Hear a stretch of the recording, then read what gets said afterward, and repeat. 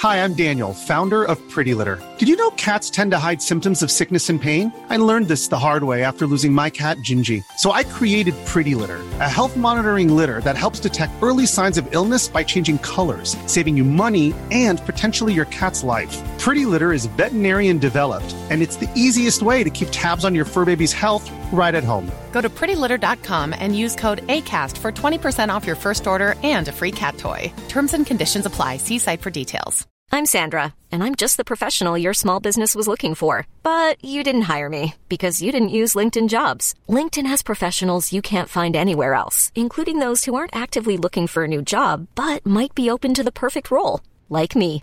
In a given month, over 70% of LinkedIn users don't visit other leading job sites. So if you're not looking on LinkedIn, you'll miss out on great candidates like Sandra. Start hiring professionals like a professional. Post your free job on linkedin.com/achieve today. Hey, it's Ryan Reynolds, and I'm here with Keith, co-star of my upcoming film, If, only in theaters May 17th. Do you want to tell people the big news?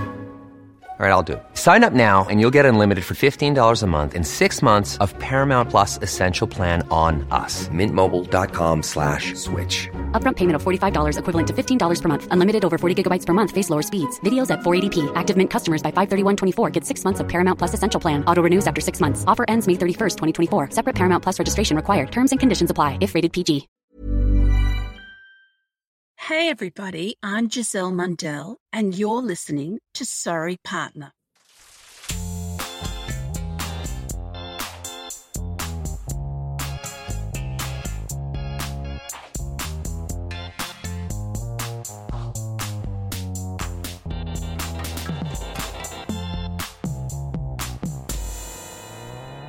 Hello, and welcome to Sorry Partner, a weekly podcast about bridge and all things interesting to bridge players, brought to you by bridge partners and friends, Catherine Harris and Jocelyn Starts.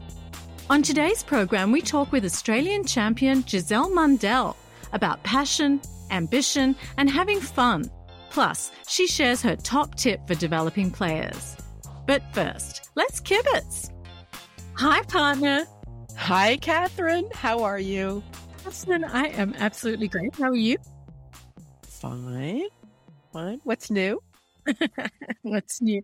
I was thinking about you the other day because I knew you'd appreciate this. I was sitting in bed next to my husband playing bridge, on my laptop. So romantic. I know that scene very well. Yes, it was so romantic. My husband was reading like a sensible person and I was playing an online tournament. I was just playing along. That's all fine. This is a regular scene in our household. And I got to board number 6 halfway through this tournament and very cockily announced to my spouse, I just played a hand incredibly well, which I actually did. It was a 3-no trump. It was +1. Everyone else just made 3-no trump. I was very cocky about it. I got 100%. And I knew the minute the words left my mouth that I had just cursed myself for the rest of the tournament. Oh, yeah. No. Oh, yeah. Okay. So the reality is I ended up doing okay. I ended up coming like 7th out of 42. It was fine. That's great. It was good, except that the next 2 boards, what have I got? A 14.6, then a 12.5. You just cannot afford to say these things. You can't even afford to think them. It's as good as saying, give me a 0. It is such a humbling game for sure. It's like just the minute you get to feel like good about yourself, wham, womp, nope. Yep. Nope. Yep. Nope. So yeah, it was just, I don't know what it says about my level of experience that I was almost in real time able to understand that I was now going to have a terrible result. It probably says that you've played a lot of bridge. Yeah, but I did play that one hand very well, even if I do say so myself. Yeah. Sometimes we'll have a lesson and I'll have an insight in the lesson. And I'll think, yeah, I really understand that now. I feel like I've internalized something and that my development as a player has inched forward a fraction, and then we might finish a lesson and I'll think, oh, I'm feeling pretty good about my game. I might just get online and play a couple of hands online. And almost as soon as I do, it's like, no, zeros, just terrible. It's almost without fail that the minute I feel good about a hand, I'm going to be taught a lesson. Yeah. Indeed. Yeah. Very familiar with that. Yeah. Well, Jocelyn, if I'm trying to be very zen about this, maybe I can see the humbling nature of the game as some kind of gift. A gift. Keeps you balanced, keeps your feet on the ground, keeps you understanding that life has its ups and downs. No? No. I am not. No. No, it's torture. It's just pure torture. Okay. But I like the way you think. It's very optimistic. Yes. Very zen. Very zen. Though I do recall one time I said something like that, and you said, I didn't think you were a blessings type of person.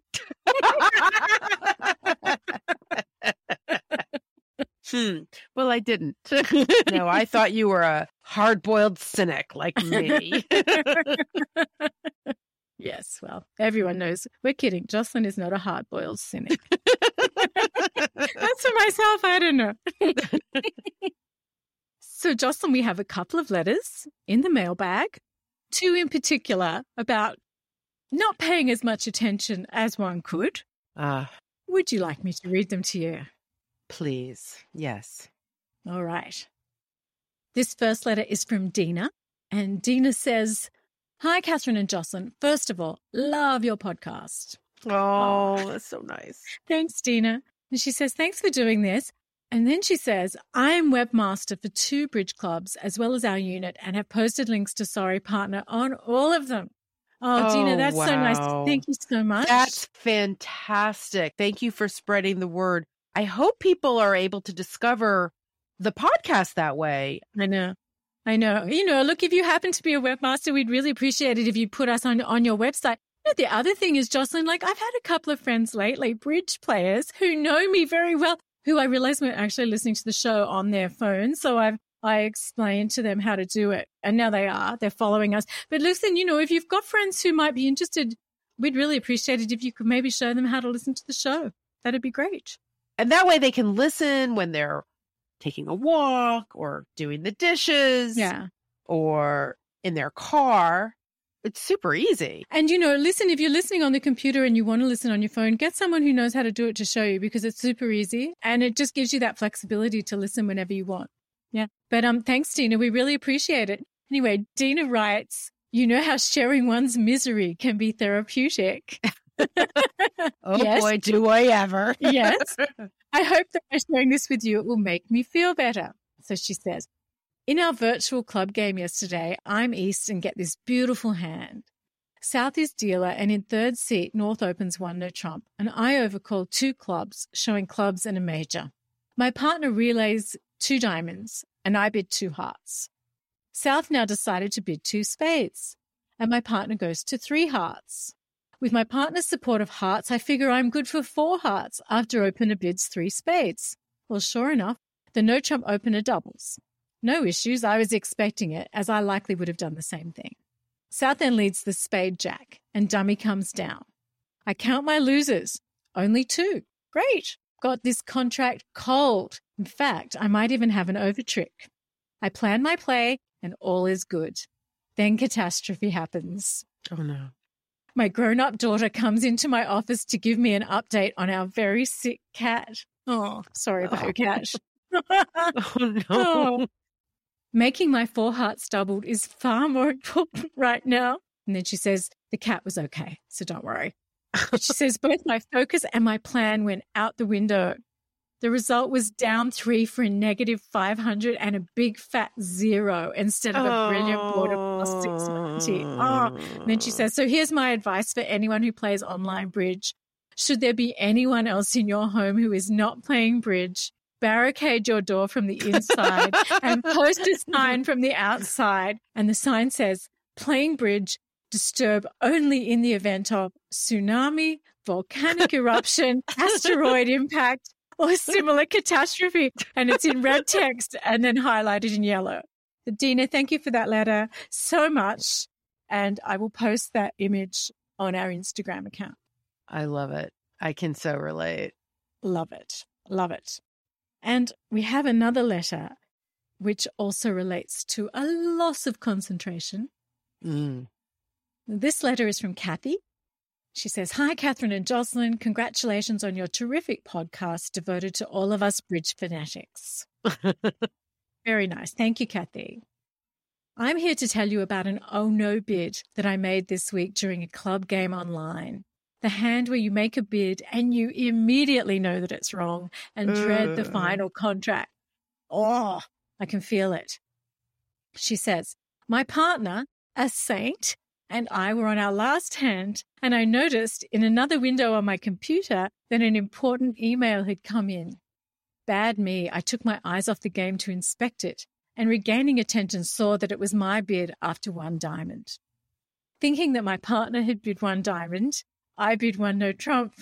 I immediately realized that it was my right-hand opponent that had bid the 1 diamond, and my bid was a 1 no trump overcall. Ooh, 15 to 18 instead of 6 to 9. There's a bit of a difference Just there. a little difference. Oops. 2 thoughts raced through my tired brain. 1, how to minimize the damage, because of course they were vulnerable. And 2, I should probably tell the director. I started a chat with the director, who I know, and explained that I had made a mistaken bid that was probably going to affect the opponent's bidding. His response was, tough. Mistakes play. The bidding proceeds with left-hand opponent bidding 2 spades. Partner passed, right-hand opponent bidding 3 diamonds, pass, pass, partner doubles, pass. The bid is to me. I have 11 high card points with 2 aces and a king, but no major, and 5 clubs headed by the king. Partner wants us to play somewhere, so I decide to go to 4 clubs and, by some miracle, we're not doubled. Did I mention that we're vulnerable?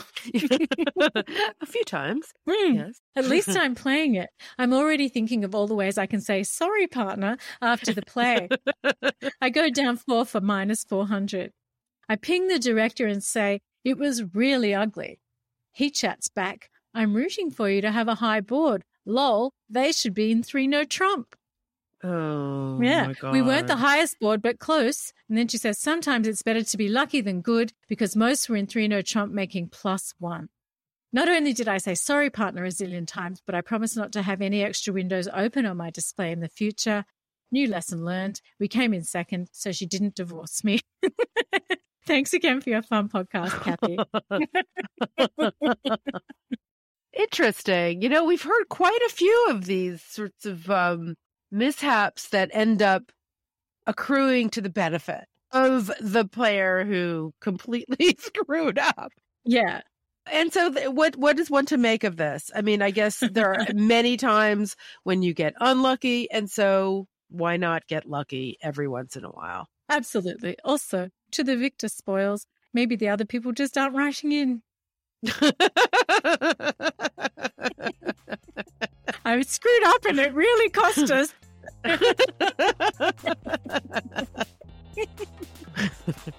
So if you have a fun story about something going haywire at the table and yet everything miraculously coming together for a spectacular finish, we'd love to hear about it. Or if there's a story about complete loss of concentration at the bridge table and the consequences thereof, again, love to hear it. So you can write to us at sorrypartnerpodcast@gmail.com or on Instagram, or you can leave us a voice message. And all these links are in the show notes and on the website, along with some other good stuff. Coming up next, our interview with Giselle Mundell. Australian champion Giselle Mundell started playing bridge when she was 21.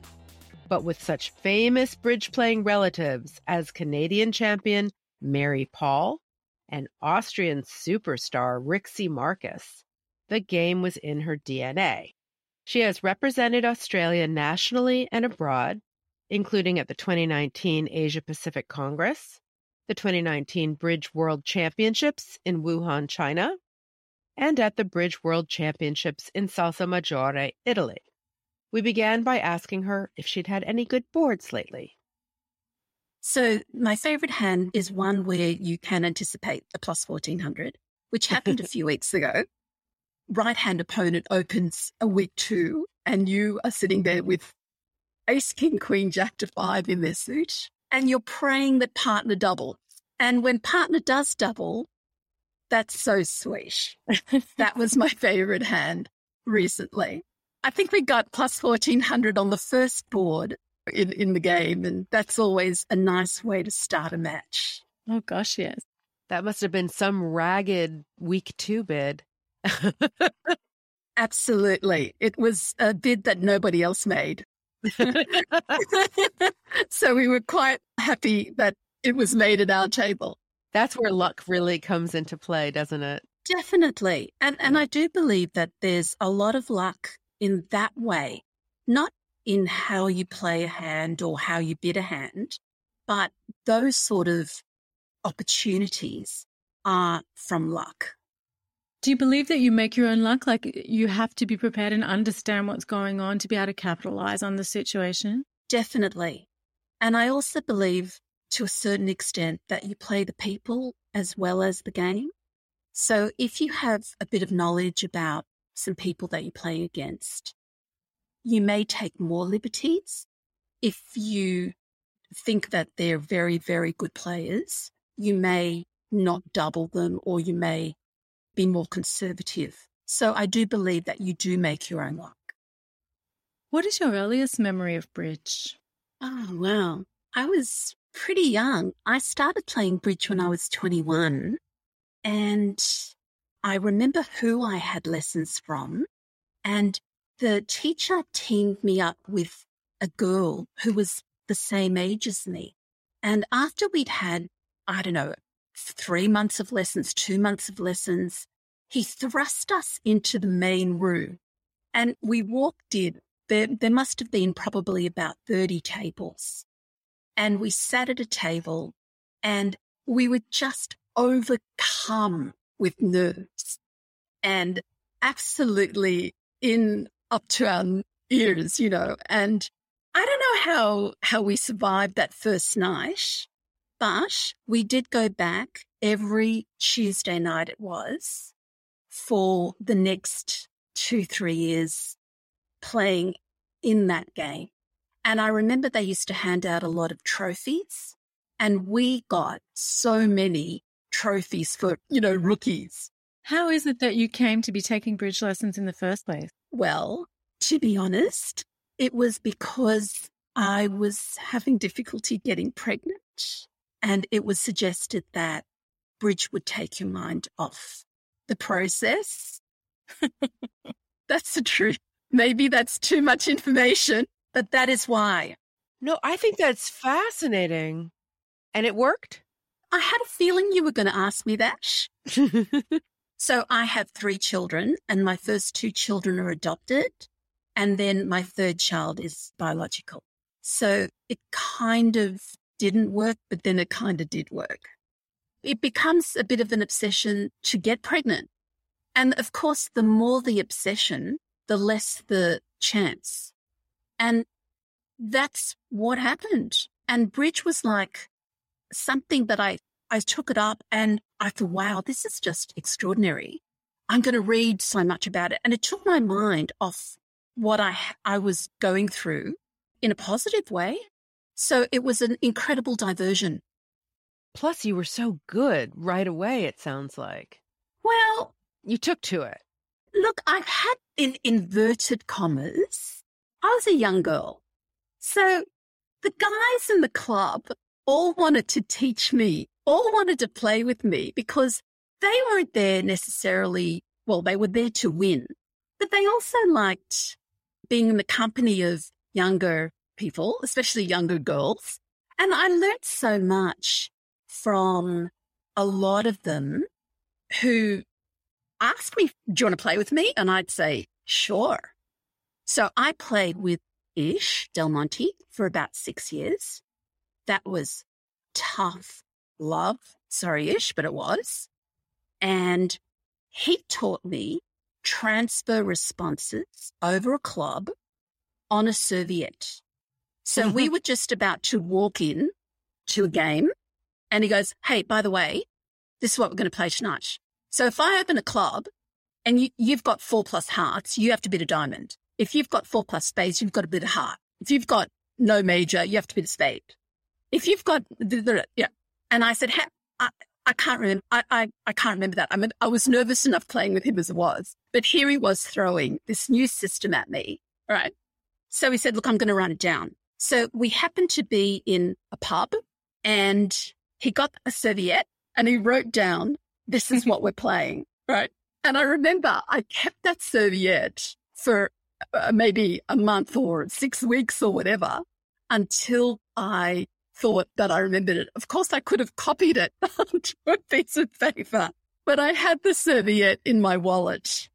Every time I walked into the room, I looked at the serviette and, memorized the system. That's how I learned. So you had mentors. Yeah. I did play with professional people. So I played with somebody else before I played with Ish. And then I played with him I played with him for about 6 years. And I remember every little thing he told me. Every time I sit at a table, I go through, he used to say to me, when you're declarer and they're on lead, if they lead quickly, it's a singleton. If they don't lead quickly, it's not a singleton. If they bid a suit and they don't lead it, they don't have king queen, they don't have ace king. They've got ace queen or king jack. I mean, all this sort of stuff, right? So that's ingrained in me. So when I wait for them to lead, I take note of how fast they lead, whether they don't lead their suit, whether they think about how long they think about what they're going to lead. And that's all from him. That's just training myself and him training me to think in that way. And that's what I still do to this day. Had you never heard of bridge before someone suggested that you try playing bridge? Well, no, because I have 2 relatives. They are quite well known. One of them is probably more well known than the other. They have passed. One of them was on my dad's side, and she was a Canadian international player called Mary Paul. And I remember her coming to Australia to visit my dad very early on. And I remember we walked into sort of an RSL club where they were playing bridge, and she walked in, and we had no idea why this happened, but people looked at her, stood up and started applauding.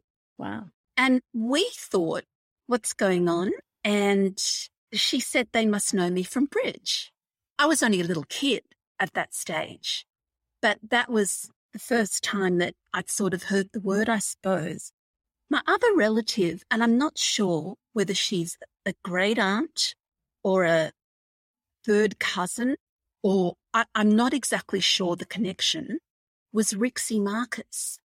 She's probably the most well-known female bridge player of all time. She's written heaps of books, and I've got a lot of them, and I got her autobiography as well, and I am just fascinated with her. She played with Omar Sharif. She played with every Zia. She played with every famous person imaginable. She won umpteen international competitions, and she was on the program that was showing in England. I can't remember the name of it, but I've actually YouTubed it. And it showed 2 tables and the different action which each player took. And she was a regular on that show. She lived in London. She moved from Poland to London, and she was instrumental in having bridge games between the lords or people in politics and the normal bridge players, high-level bridge players. One size fits all seems like a good idea for clothes until you try them on. Same goes for healthcare. That's why United Healthcare offers flexible, budget-friendly coverage for medical, vision, dental, and more. Learn more at uh1.com. Hiring for your small business? If you're not looking for professionals on LinkedIn, you're looking in the wrong place. That's like looking for your car keys in a fish tank. LinkedIn helps you hire professionals you can't find anywhere else, even those who aren't actively searching for a new job but might be open to the perfect role. In a given month, over 70% of LinkedIn users don't even visit other leading job sites. So start looking in the right place. With LinkedIn, you can hire professionals like a professional. Post your free job on linkedin.com/achieve today. Hi, I'm Daniel, founder of Pretty Litter. Cats and cat owners deserve better than any old-fashioned litter. That's why I teamed up with scientists and veterinarians to create Pretty Litter. Its innovative crystal formula has superior odor control and weighs up to 80% less than clay litter. Pretty Litter even monitors health by changing colors to help detect early signs of potential illness. It's the world's smartest kitty litter. Go to prettylitter.com and use code ACAST for 20% off your first order and a free cat toy. Terms and conditions apply. See site for details. So bridge is in your blood. Pretty much. But I'm the only person in my immediate family that plays. Can I just go back to you saying about when you started taking the bridge lessons? You must have felt some connection with the game. And I want to get a feeling from you of how you felt, how you knew what it was when your brain lit up. Was it the first time you played when you took lessons? Did you be like, oh my God, this is it? Or was it like, did it take you a little while? What happened? Funny that you asked me that, because my sister-in-law said to me the other day, she wants to start taking bridge lessons. She said, do you remember that you and I went together to take bridge lessons when we did? And I actually did not remember that she came. And she said to me, they put you up a level and I stayed down in that level. And I said, really? She said, yep. She said, you got it. So it sounds like it was a perfect match. I must have got it pretty quickly. And I do pick up things pretty quickly. I don't know if it's mathematics related or strategy. I mean, what part of the brain works for bridge. I always had a good memory. I played the piano, for instance, since I was 5 years old. And I do believe that playing an instrument definitely stimulates your brain. In fact, to this day, before I go to a competition, if it's online, I play the piano for half an hour. And that kind of warms my brain up. If I'm away, I find a piano in the hotel and I go down there early in the morning and I play. And I think that it's just brain cells being stimulated. Is there a particular composer that you particularly like to play before you play bridge? My favorite composer is Claude Debussy, and I play a lot of his pieces. But then again, I like Rachmaninoff, and I like Sibelius, and I like Chopin, and I particularly like Grieg. So I play everybody. Late Romantic, though, is really an impressionistic. Yeah, interesting. Absolutely. Because I was expecting that you might say Mozart or Bach, which are so precise, and Bach being so mathematical. And No. Yeah. I only play slow pieces or dramatic pieces. So those are the pieces that I like to play. To this day, I still have piano lessons. So I have a piano lesson every week. And then once my teacher feels that it's enough, she doesn't want to hear it anymore. So then I go on YouTube and I put in beautiful, slow piano pieces and listen to half a dozen and choose one. And then I buy the sheet music, and that's how we decide the next piece. That's great. That's the process. There are things that I don't love about bridge. Oh, yeah? Yeah. So basically, I know a lot of people that I play with and against. They put this massive expectation on themselves. And It's really true that you remember your mistakes more than you remember the good stuff. And it really makes me feel like terrible. And I cannot sleep at night. Do you mean when you make a mistake? Yeah. I was in a 4-speed contract a few weeks ago. I was the only person not to make it in the whole field. Welcome to my world. You know, there's always a good reason why you don't make it, right? All I had to do was finesse the trumps at the king. And I thought, stuff the trump king. I don't care if I don't finesse it, because I suspected a diamond ruff was coming. And I didn't want to get the trump king wrong and then the diamond ruff. So I thought what I do is I play a trump to the ace and trump back, hopefully eliminate some trumps before the diamond ruff came, except the trumps broke 4-1. So I went one off. On the play that I made, all I had to do was finesse the trump king. It was on, collect 5 more tricks. And I didn't. And I was the only person that went off. And I just hated myself. I just was so annoyed and so disappointed. That's what I don't like about bridge. The expectations that you put on yourself. Definitely. The feeling of failure. And really, it is a feeling. We all know it. Very well. Very well. And that's the part that really upsets me, you know? Do you have a favorite tournament that you like to play? I do. And it's in the Gold Coast in Australia, in Queensland. And in usual circumstances, the weather's really good. It's a chilled out tournament. It's fun. And that's why I like it the most. Can you tell us a little bit more about what you like about that tournament generally? So I wake up pretty early. I go for a run. I come back. I go for a swim. I have a shower, go and sit and have a coffee and a piece of toast somewhere, and then head to bridge. I don't do that anywhere else. It's just conducive to doing that sort of thing. Even if it rains, it's warm. I can go for a walk afterwards. There's fairy lights everywhere. I love fairy lights. There's just a good atmosphere. You know, it's just a good vibe. It's a good vibe. If we were to ask one of your regular partners about your greatest strengths in the game, what do you think they might say?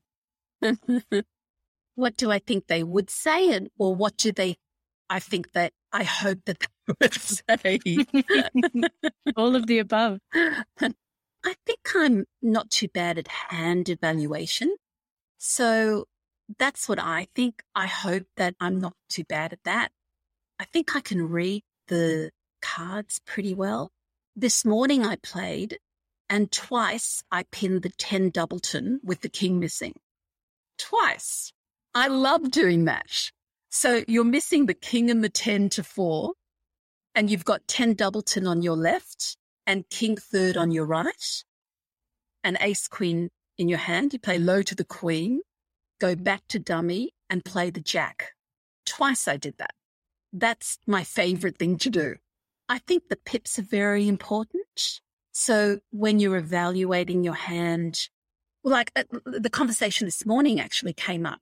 Partner opened a no trump. You've got a flat 9 count or a flat 8 or 9 count. Do you go to game? I said, well, I would look at my pips. If I had lots of 10s, 9s and 8s and jacks, as well as aces or kings or whatever, I would definitely go to game. If I had ace 5, 4, 3, I would not go to game. So I think that I'm okay at that. I hope that my partners would think that. I don't think I'm an overbidder, but I do strive to go to game. And I'd rather be one off. I'd rather be minus 100 than minus 170, plus 170 when you can get plus 620. So I'd rather be minus 100. And they know that. They know that that's what I think. So I really hate not being in game when game's on. I mean, we all do, right? Right. So maybe that. Maybe they think I was a sensible bidder and a sensible declarer. And a good defender. What would a regular partner say maybe is a weaker area of your game? Temperament. Oh, go on, please. We're interested to hear. Look, I'm much better than I used to be. I was a monster. The less I knew, the worse I was. Were you a monster to your partners or were you a monster to yourself? Both, yeah. Can you think of an illustrative example? Yeah, I can think of many. Any that you're prepared to share? But you know what? To me, that's a toxic part of the game. It's just toxic the way some people... I was playing yesterday online and the opposition, one woman passed the other one out. And she said to her, because the last hand you did this and this and that, so I don't trust you, sort of thing. That's just so toxic. How have you tried to work on your temperament over time? Well, for starters, I do manage my own responses better. Maybe part of the reason is that earlier on, I had ambitions to get into the Australian team, get into the New South Wales team, do all that sort of stuff, win certain competitions. I've done that. So maybe I'm calmer because I've achieved the ambitions that I've wanted to, and maybe it's a little less important because I've done it already. I've often thought about that. It's awesome to get in the team, but if I don't, it's not the end of the world. So I guess that also played a part on my own emotions, because sort of been there, done that, but not in a blasé way. And it's really nice that I've done it. It's great. Does that mean that you are okay with people being a little hot when they have an ambition? Being a little hot, did you say? Yeah, I'm basically saying, is it okay for people to mind their manners less if they're in the middle of an ambitious phase in their bridge career? Theoretically, you should be pretty neutral at the table. We all know that. And when I see the opposition going at each other, I think it's really horrible. And when I think about some of the things that have happened with me and a partner, it makes me actually feel ill. I think we all go through, even at our level, these very tortured personal dynamics with partners and trying to walk the right line between being a good partner, but also asserting your own priorities, So it takes different forms at different levels of the game, but it's always interesting to hear how people navigate through that. Definitely. What's the funniest thing that's ever happened to you when you were playing bridge? Look, this is just a nice memory. It was in Wuhan, and we weren't feeling overly comfortable there. And we were playing against USA too. And we played against, is it Janet Seamus Molson? Is that how you pronounce it? Anyway, she loved to sing, and I love to sing. I've been in choirs during my life. I love to sing. And we'd see each other. And I don't know if she would remember this, but I certainly did. And we'd break out in musical numbers, and just sing. And it was great. And there was no inhibitions. We just let it rip. And we sang all these songs from all the musicals that she knew, and of course I knew, because I grew up on musicals. I love them. And that was so nice because it was such a pressured, important competition, and yet we just let go. So I would say that would be a fun memory for me, that we just sang. It was just singing. Even when we weren't playing against her, if we saw each other, we'd gravitate to one another and just sing, like just choose a song and sing it. At lunchtime or as we were walking out, she'd start a song, I'd start a song, we'd join in with whoever started the song. That was fun. I like that. It was just letting go. It was just not being serious. You don't always have to be serious. Can you give us a couple of bars? Oh, you don't want me to get started? I love singing. I mean, no. But I love singing. Give me a microphone and I'm there. Okay. Do you have a favorite convention or gadget that you like to play? I do. I actually do. I was thinking about this, and it's one that Kate Karen McCallum taught us, and it comes up a lot, and it's this one. So person on your right opens a club or a diamond, and you've got 5-4 in the majors. I actually don't like doubling because you overcall your 5-card major and you can find your partner with 3. If you double, your partner might have 3 in your 5-card major and 3 in your 4-card major, right? So Kate taught us to do this. They open a club. It's only over a club, and you bid 2 clubs. That shows 5-4 in the majors. You bid 2 diamonds. That shows 5-5 in the majors. You lose the 2 diamond weak overcall, but it doesn't matter. So partner now knows whether you're 5-5 or 5-4 in the majors. So it can go 1 club, 2 clubs, 5-4. Partner bids 2 diamonds. What's your 5-card major? 2 hearts, 2 spades, and you found a fit.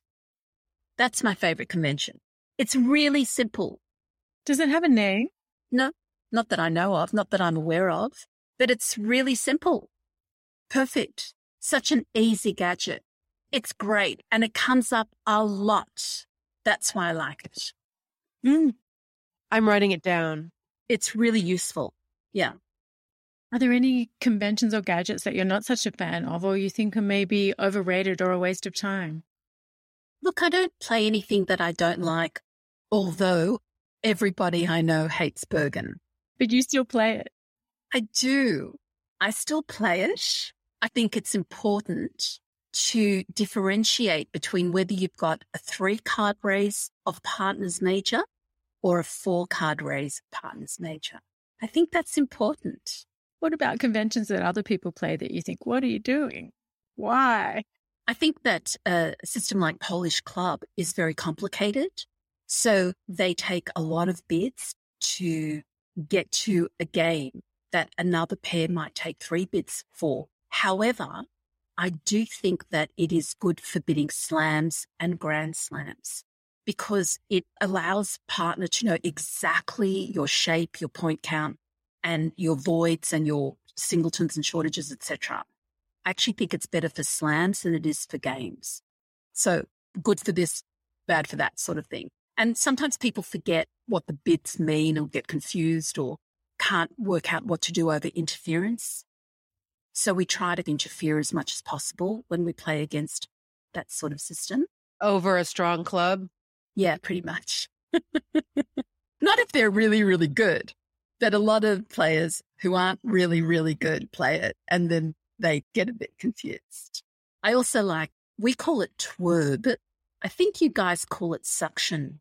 So playing over a strong club, over a no trump, over 2 no trumps, over 2 clubs. Again, not against a good player, but against average-ish players. They don't know what to do. So you bid a suit you don't have. They don't know if you've got the one above or the 2 below. And it gets confusing. So I kind of like those disruptive bids. What's the best bridge advice or tip that you've ever been given?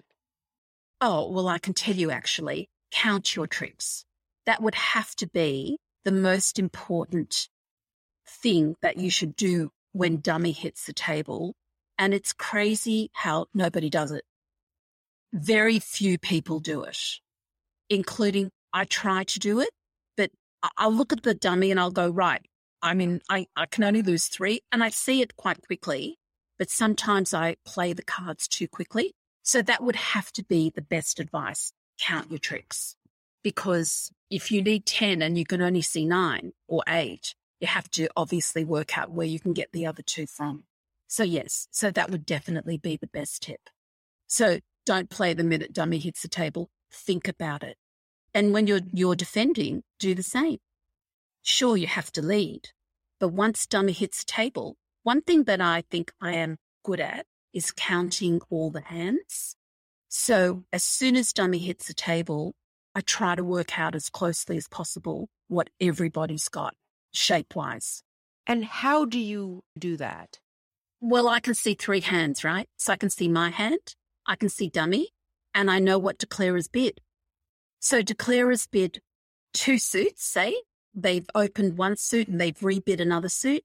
And I pretty much know they've either got a 5-4-2-2 or a 5-5-2-1 or a 5-4-3-1. I mean, there's limits to what they can have. So you play a card, they rough the next one, and then it's clear. Then you know. So that's what I do. That's the best thing that I've done to train myself, to work out the shape of the hands as soon as possible. And do you have a methodology that you follow intuitively or instinctively now to make yourself do that, or you just automatically do it? I just do it. I absolutely automatically do it. Yeah. You count the points first out of the 40 points, and did you count the distribution of the 13? You do it all, not in any particular order. Yep. And I don't find that difficult. I find that comes to me quite second nature now because I've been doing it for so long, and I make an effort to do that. I started by really making an effort to do that, and now it comes much easier. And the most important thing is the shape of all hands. So, yeah, that's why I love defense so much, because I can work out so quickly what everybody's got. I find the defense much easier. And that's why that's my sort of favorite part of the game. Yeah, well, that makes sense. Giselle, thank you so much for joining us today. It's been really wonderful having you. Thank you. Thanks, guys. And all the best to you both. And that's the show. Many thanks to our guest, Giselle Mundell. Sorry Partner is produced by Catherine Harris. Our theme music was composed by Jocelyn Startz and produced by Daniel Graboy. Thank you also to our friend Larry Cohen. Send your bridge stories and comments to sorrypartnerpodcast@gmail.com or at sorrypartnerpodcast on Instagram, or send us a voice message. And please consider supporting the show. These links and a link to our merch store are in the show notes and on the website, along with some other good stuff. We'd love to hear from you, but be nice or we'll call the director. Until next week, play well. May all your finesses be on side. And remember, as Giselle says, count your tricks. Thank you, partner. Thank you, partner. Bye.